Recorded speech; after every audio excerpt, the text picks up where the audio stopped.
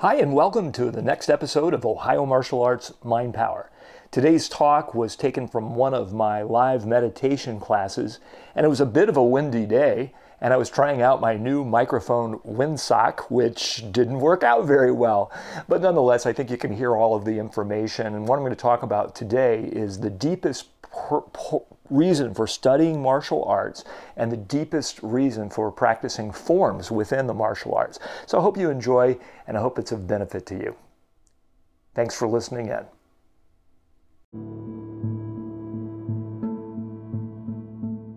So let's go ahead and get started today. So I have a couple of questions that I wrote down.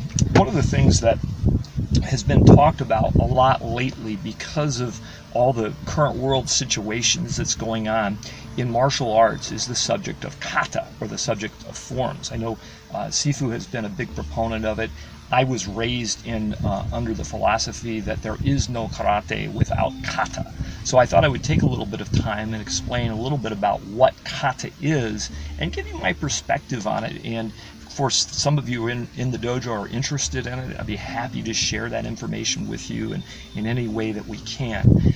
I think the most important thing is for people to have a deep understanding of what kata really is and how it was created and what it meant to the karate people of the past. And then you kind of know where I'm coming from, and then you'll get an insight into why I teach the way that I teach, and sometimes I share and sometimes maybe not as much, but there's reasons for all of it. It's all thought out. It's not just something by accident. So I'll go into that a little bit with you. So first, I want to tell you a story of being in the 1980s, really probably 1981, maybe 82, maybe 83, something like that. I used to every year go out to Phoenix, Arizona, and go to O-Sensei Triaz's international seminar. Now, his seminar was for his style of karate, Shuru karate, which I was literally as a kid grew up in and was around and fell in love with. And some of the most marvelous people that I've ever met in my life came from that lineage of teaching. And what was wonderful about going out to Arizona was it was sort of like that national convention where everybody gets together, and then the master would kind of point the direction of the style. And that direction, whatever he taught, whatever was going on at that clinic, and there was hundreds of people there, but that was the direction that we would all sort of move in for the year. And this went on for a long time. And what was really interesting, though, was I noticed the style would change. Like the master would get on an airplane, he'd go to Thailand, he'd see something new, and he'd go, this is great, and he'd integrate it in. And there were other things that were sort of outdated that he would integrate out. Now, we were always kind of taught that these old katas were centuries old and that unbroken history, and this is what the kata, and this is what the form was, and this is the lineage. But even in a 10-year period of time, the forms were gradually changing. They were changing to information that had been lost before, new information that had been added in, and we always saw that as a great thing. It is a good thing. But it also came to the point where I began to realize that it wasn't that the movements in the kata themselves were magical. It wasn't like they were like a secret incantation, and that if you followed the formula exactly right, then you would meet this mystical state of enlightenment that everybody was sort of after. It really had to do with you and your relationship to the form. Now, when we were out in Arizona, back in the early 1980s, one day, for the first time ever that we had seen it, somebody brought in a camera to record some of the old forms. And I remember a debate that went on at the seminar. The high ranks got together, and there was a serious debate, and in fact, sometimes a little bit of an angry discussion of the morality and the ethics of filming kata. And the argument was simple. Kata was about a relationship between a teacher and a line of teaching and an individual student. It shouldn't be recorded so that somebody could learn the form from videotape.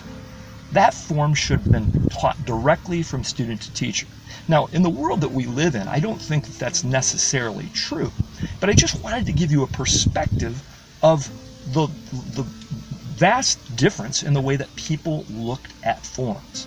You see, in karate, there were many times throughout human history where the art was not allowed to be practiced. It was illegal. It was punishable by prison, and maybe even worse in some instances. So the only way that karate could be recorded would be a master would take the movements that were important to him and he would put them in a package.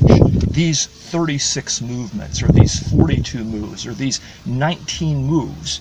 And then those movements would be taught in sequence so that they could be passed on to the student rather than writing it down, so there would be no physical evidence of karate ever being taught. And the student would practice those movements in memory of the master. Well, of course, in the age of information, it doesn't really make sense to do that anymore. And I don't think that that kind of information is going to go anywhere anytime soon. Plus, when you consider the fact that the movements themselves have so dramatically changed over the years, they've been changed as the art evolved and so on. So then the next natural question is then what would be the purpose of doing kata in today's age? Well, the purpose is to have a practice that you can gain a relationship with. So I always have believed that whatever your mindset is, for example, if you were a painter and your mindset was one of excitement and eagerness and fun and joyous expression, that an onlooker later on, maybe even years later, that sees the painting that you created can feel the energy or the vibration that's coming from that particular painter. And I believe that if you have a sequence of moves, whether I teach you a formal kata, which is probably changed from the time that I learned it, because they change all the time, or whether you create your own sequence of movements, it's your relationship with those sequence of movements that has its value. In other words, what I'm saying is that kata is really about a meditational practice. It's a physical, moving meditation that allows you to practice as an individual. And I guess that's the final thing I wanted to say about kata, is kata is really about an individual relationship. One person, nothing in the hands, alone, practicing their martial arts. Because in today's world of sports, and by the way, a few people are getting together tonight to watch some exciting sporting events. It's one of the only sporting events that's around, and we love that. We love competition. We love people being able to train to the highest levels. But there's a place in martial arts for one person, alone, in a field, to be able to practice. And that's what kata allows you to do. So whether it's something that I share with you, whether it's something you pick up from one of the videos on the internet, or whether it's something you create on your own, that probably should be a good part of your practice. The last thing I want to say about kata, if you really want to get the deepest understanding of what forms are, I want to recommend a book. The nice thing about the book is it's so short you can probably read it in less than half an hour. I used to tell people when I would talk about this book, they could go when Barnes & Noble is open and just stand in front of the book racks and read it while you're in the store and put it away. I don't recommend that you do that. Once they get open, give them as much business as you can. But the name of the book is Jonathan Livingston Seagull. And if you want to really understand the essence of kata, probably the first chapter or 2 or 3 of that book will explain better than any martial art book I've ever read what the meaning of kata is. But I will tell you the short story of Jonathan. Jonathan is a seagull, and all of the other seagulls, just like Jonathan, live a life of being scavengers. They gather together in large groups on the trash heap and dig and fight each other and peck at each other in the hope of getting a scrap of garbage to eat. And one day Jonathan says, life is not about digging on a scrap heap. Life is about excellence. And so Jonathan decides the most important thing for him to do in the world is to fly.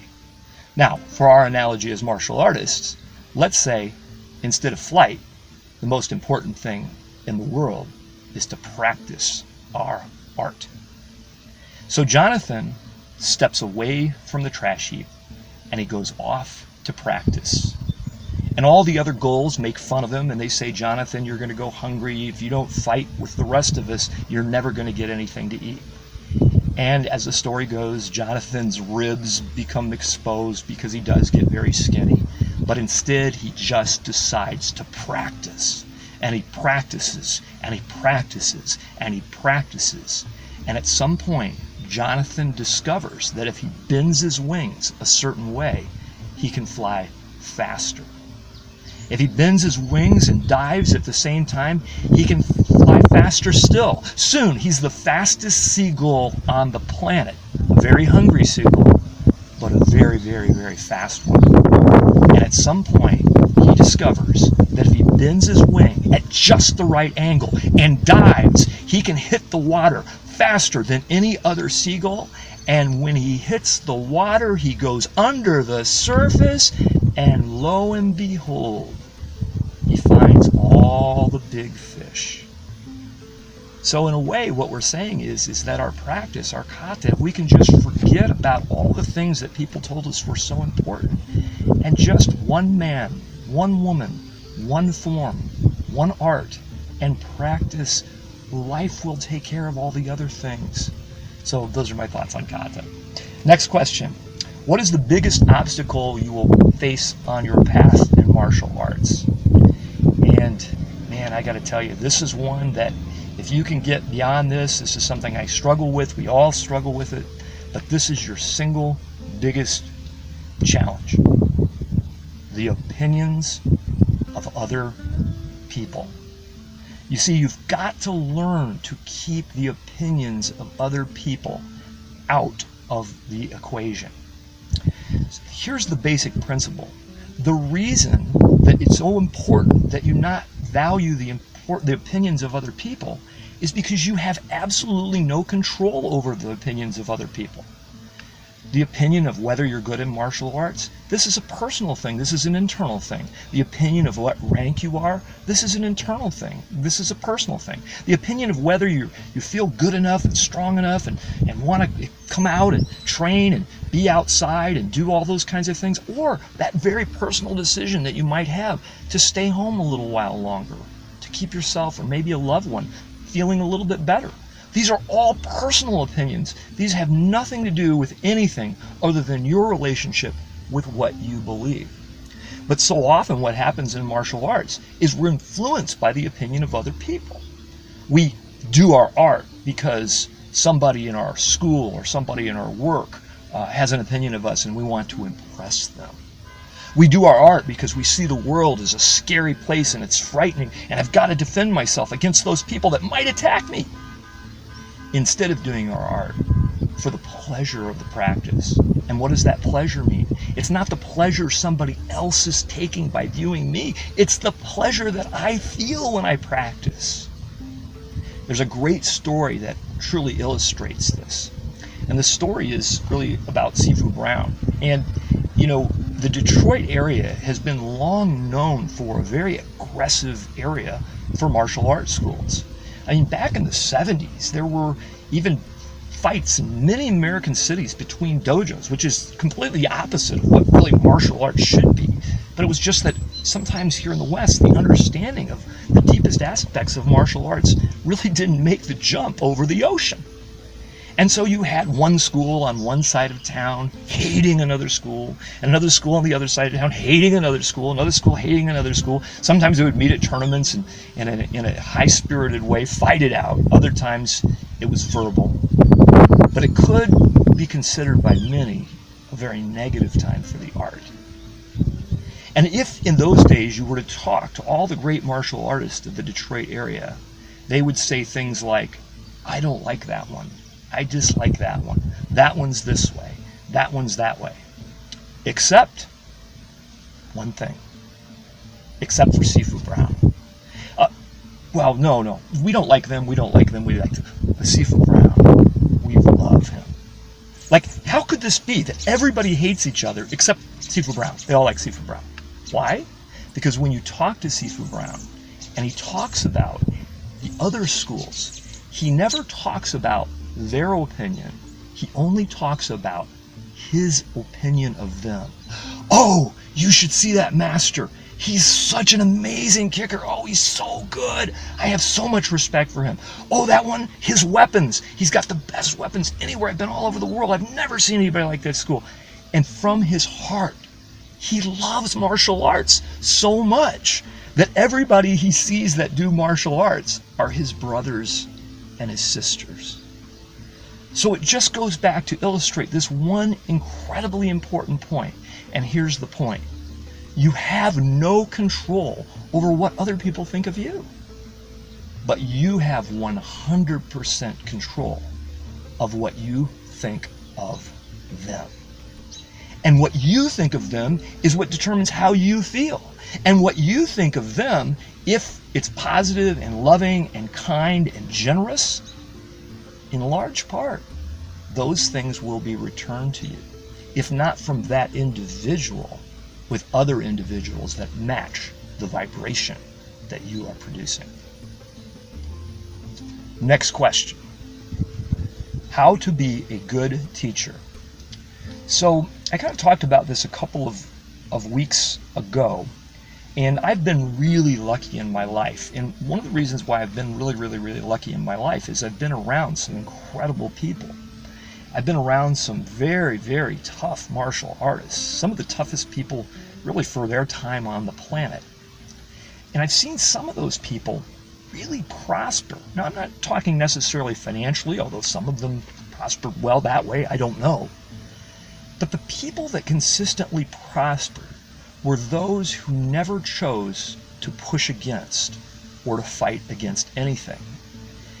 They always chose to look at their practice, they always chose to look at their art as an enjoyment, as something that gave them pleasure. I mean, even some of the toughest fighters only fought because it was fun to fight. I remember Master Awad, great karate master from Cincinnati. He had a very simple way of putting things, but he could not have been more right. He said, "Joe, I'll go anywhere on the planet. I'll fight with anybody. We will hit each other as hard as we want to hit each other. We will knock each other around as much as we want to knock each other around. And I'll do it as long as it's not personal. It's just for fun."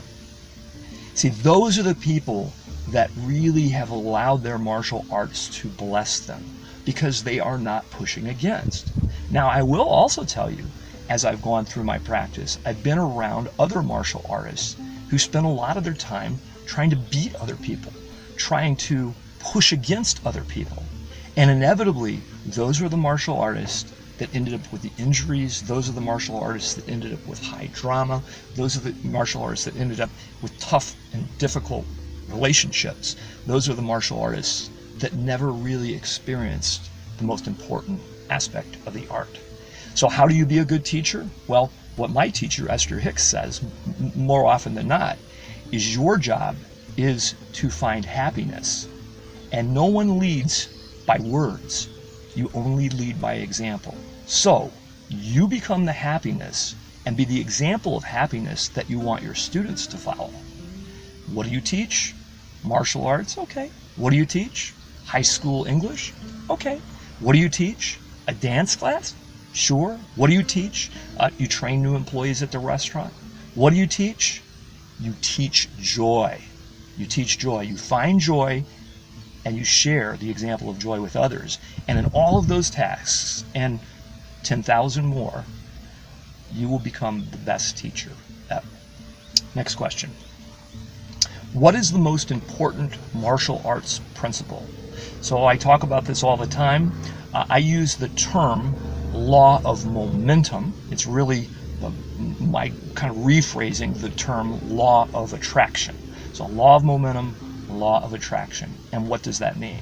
It means that you get more of wherever you point your focus. You will always increase wherever you point your focus. So how that applies, though, directly to the world that we live in today and is very simple. You don't have to teach certain things. For example, if you had a child and you held a ball, you don't need to say, "Hey, Johnny, just watch really carefully. When I open my hand, look, the ball hits the ground," right? There are no balls falling up, right? You never teach that. Why do you never teach that? Because it's so obvious. It's right in front. Johnny picks it up without your input. For some reason, on an emotional level, on an internal level, in regards to martial arts or regards to anything else, for some reason, I think as a species we've sort of lost our way. Because if I were to take my hand, another principle, and put it on a hot stove, I would instantly pull my hand off of the hot stove. I wouldn't put my hand on the hot stove and discuss the merits of pulling my hand off, or discuss with other people what that funny smell was, right? I would just instantly pull my hand off. But when it comes to an emotional level, when we see something and we begin to focus on something that's unwanted, that's not helpful, and it hurts, for some reason we've been taught that we have to confront and push against that very, very thing that hurts. And then what we do is we mentally put our hand on a hot stove, and then we try and pass laws against hot stoves. Then we try to gather together in groups and try and lock up all of the hot stoves.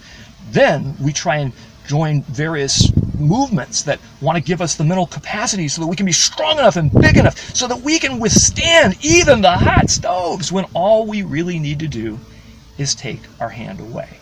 So what am I saying? What I'm saying is, guys, it's so simple. If it ain't fun, don't do it. It has to feel joyous. It has to feel good. And if it doesn't, take your hand off the hot stove and change it around until it gets fun, because that's how you get blessed. All right, next question.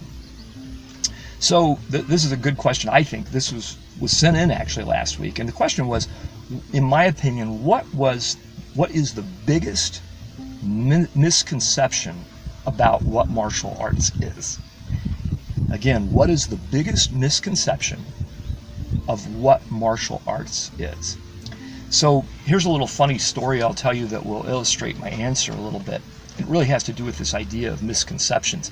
I actually put it up on Facebook, but based on the comments, I don't know if people were able to figure it out. It was almost like a little riddle, because there's a little riddle going around my condo. So behind my condo, right off of my patio, with very little grass, because mostly everything, there's a fire pit and there's a pool and there's all this stuff. It's really nice, very good community area.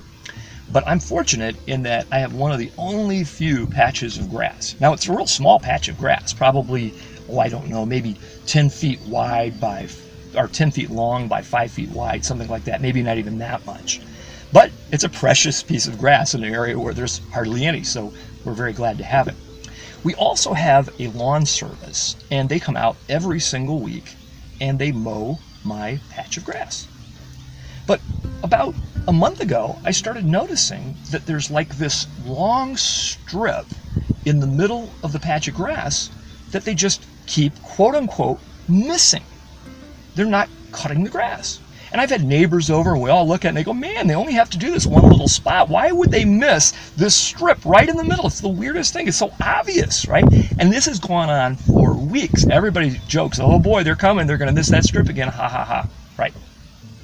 So one day, after I'd meditated, I'm sitting out on the patio with my cup of coffee in my hand, and I look, and there's a beam from the overhang that's above of my patio that is producing a shadow directly on top of that long strip of grass. And then it hit me.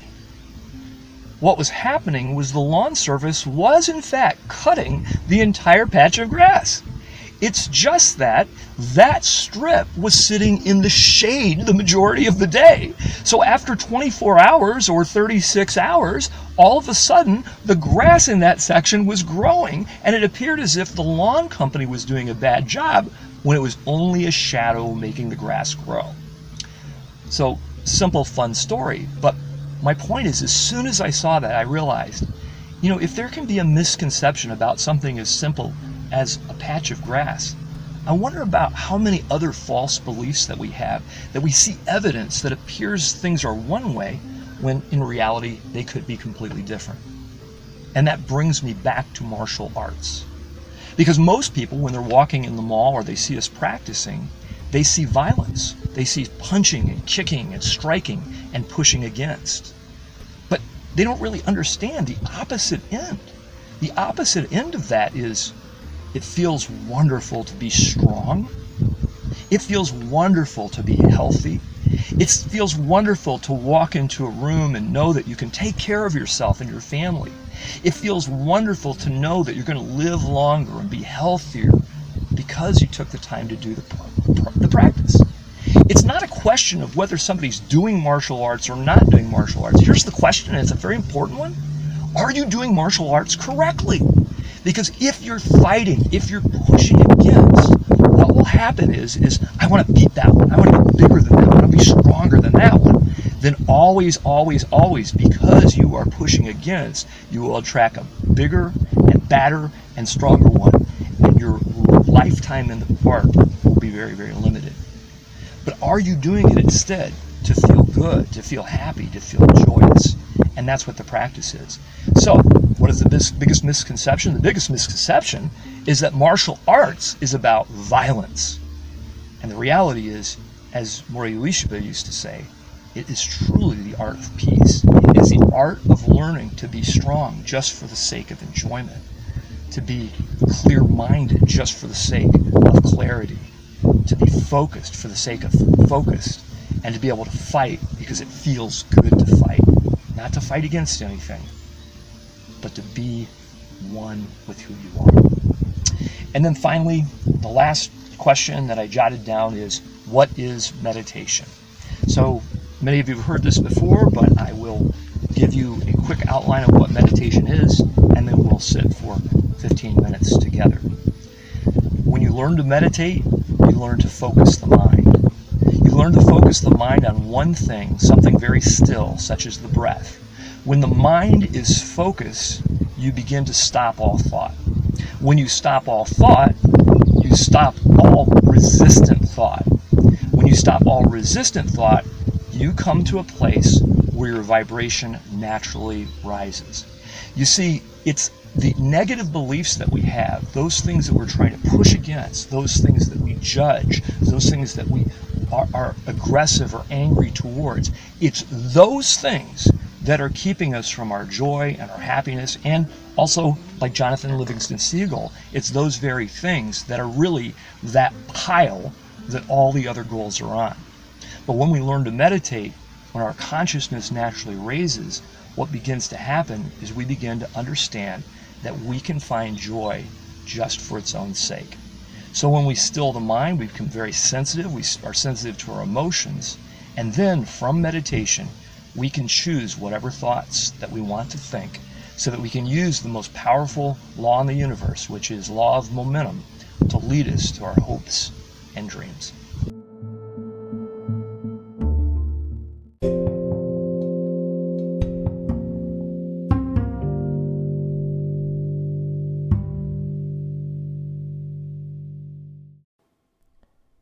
Thanks for listening for this day's episode of Ohio Martial Arts Mind Power. I really appreciate your support and listening to the show.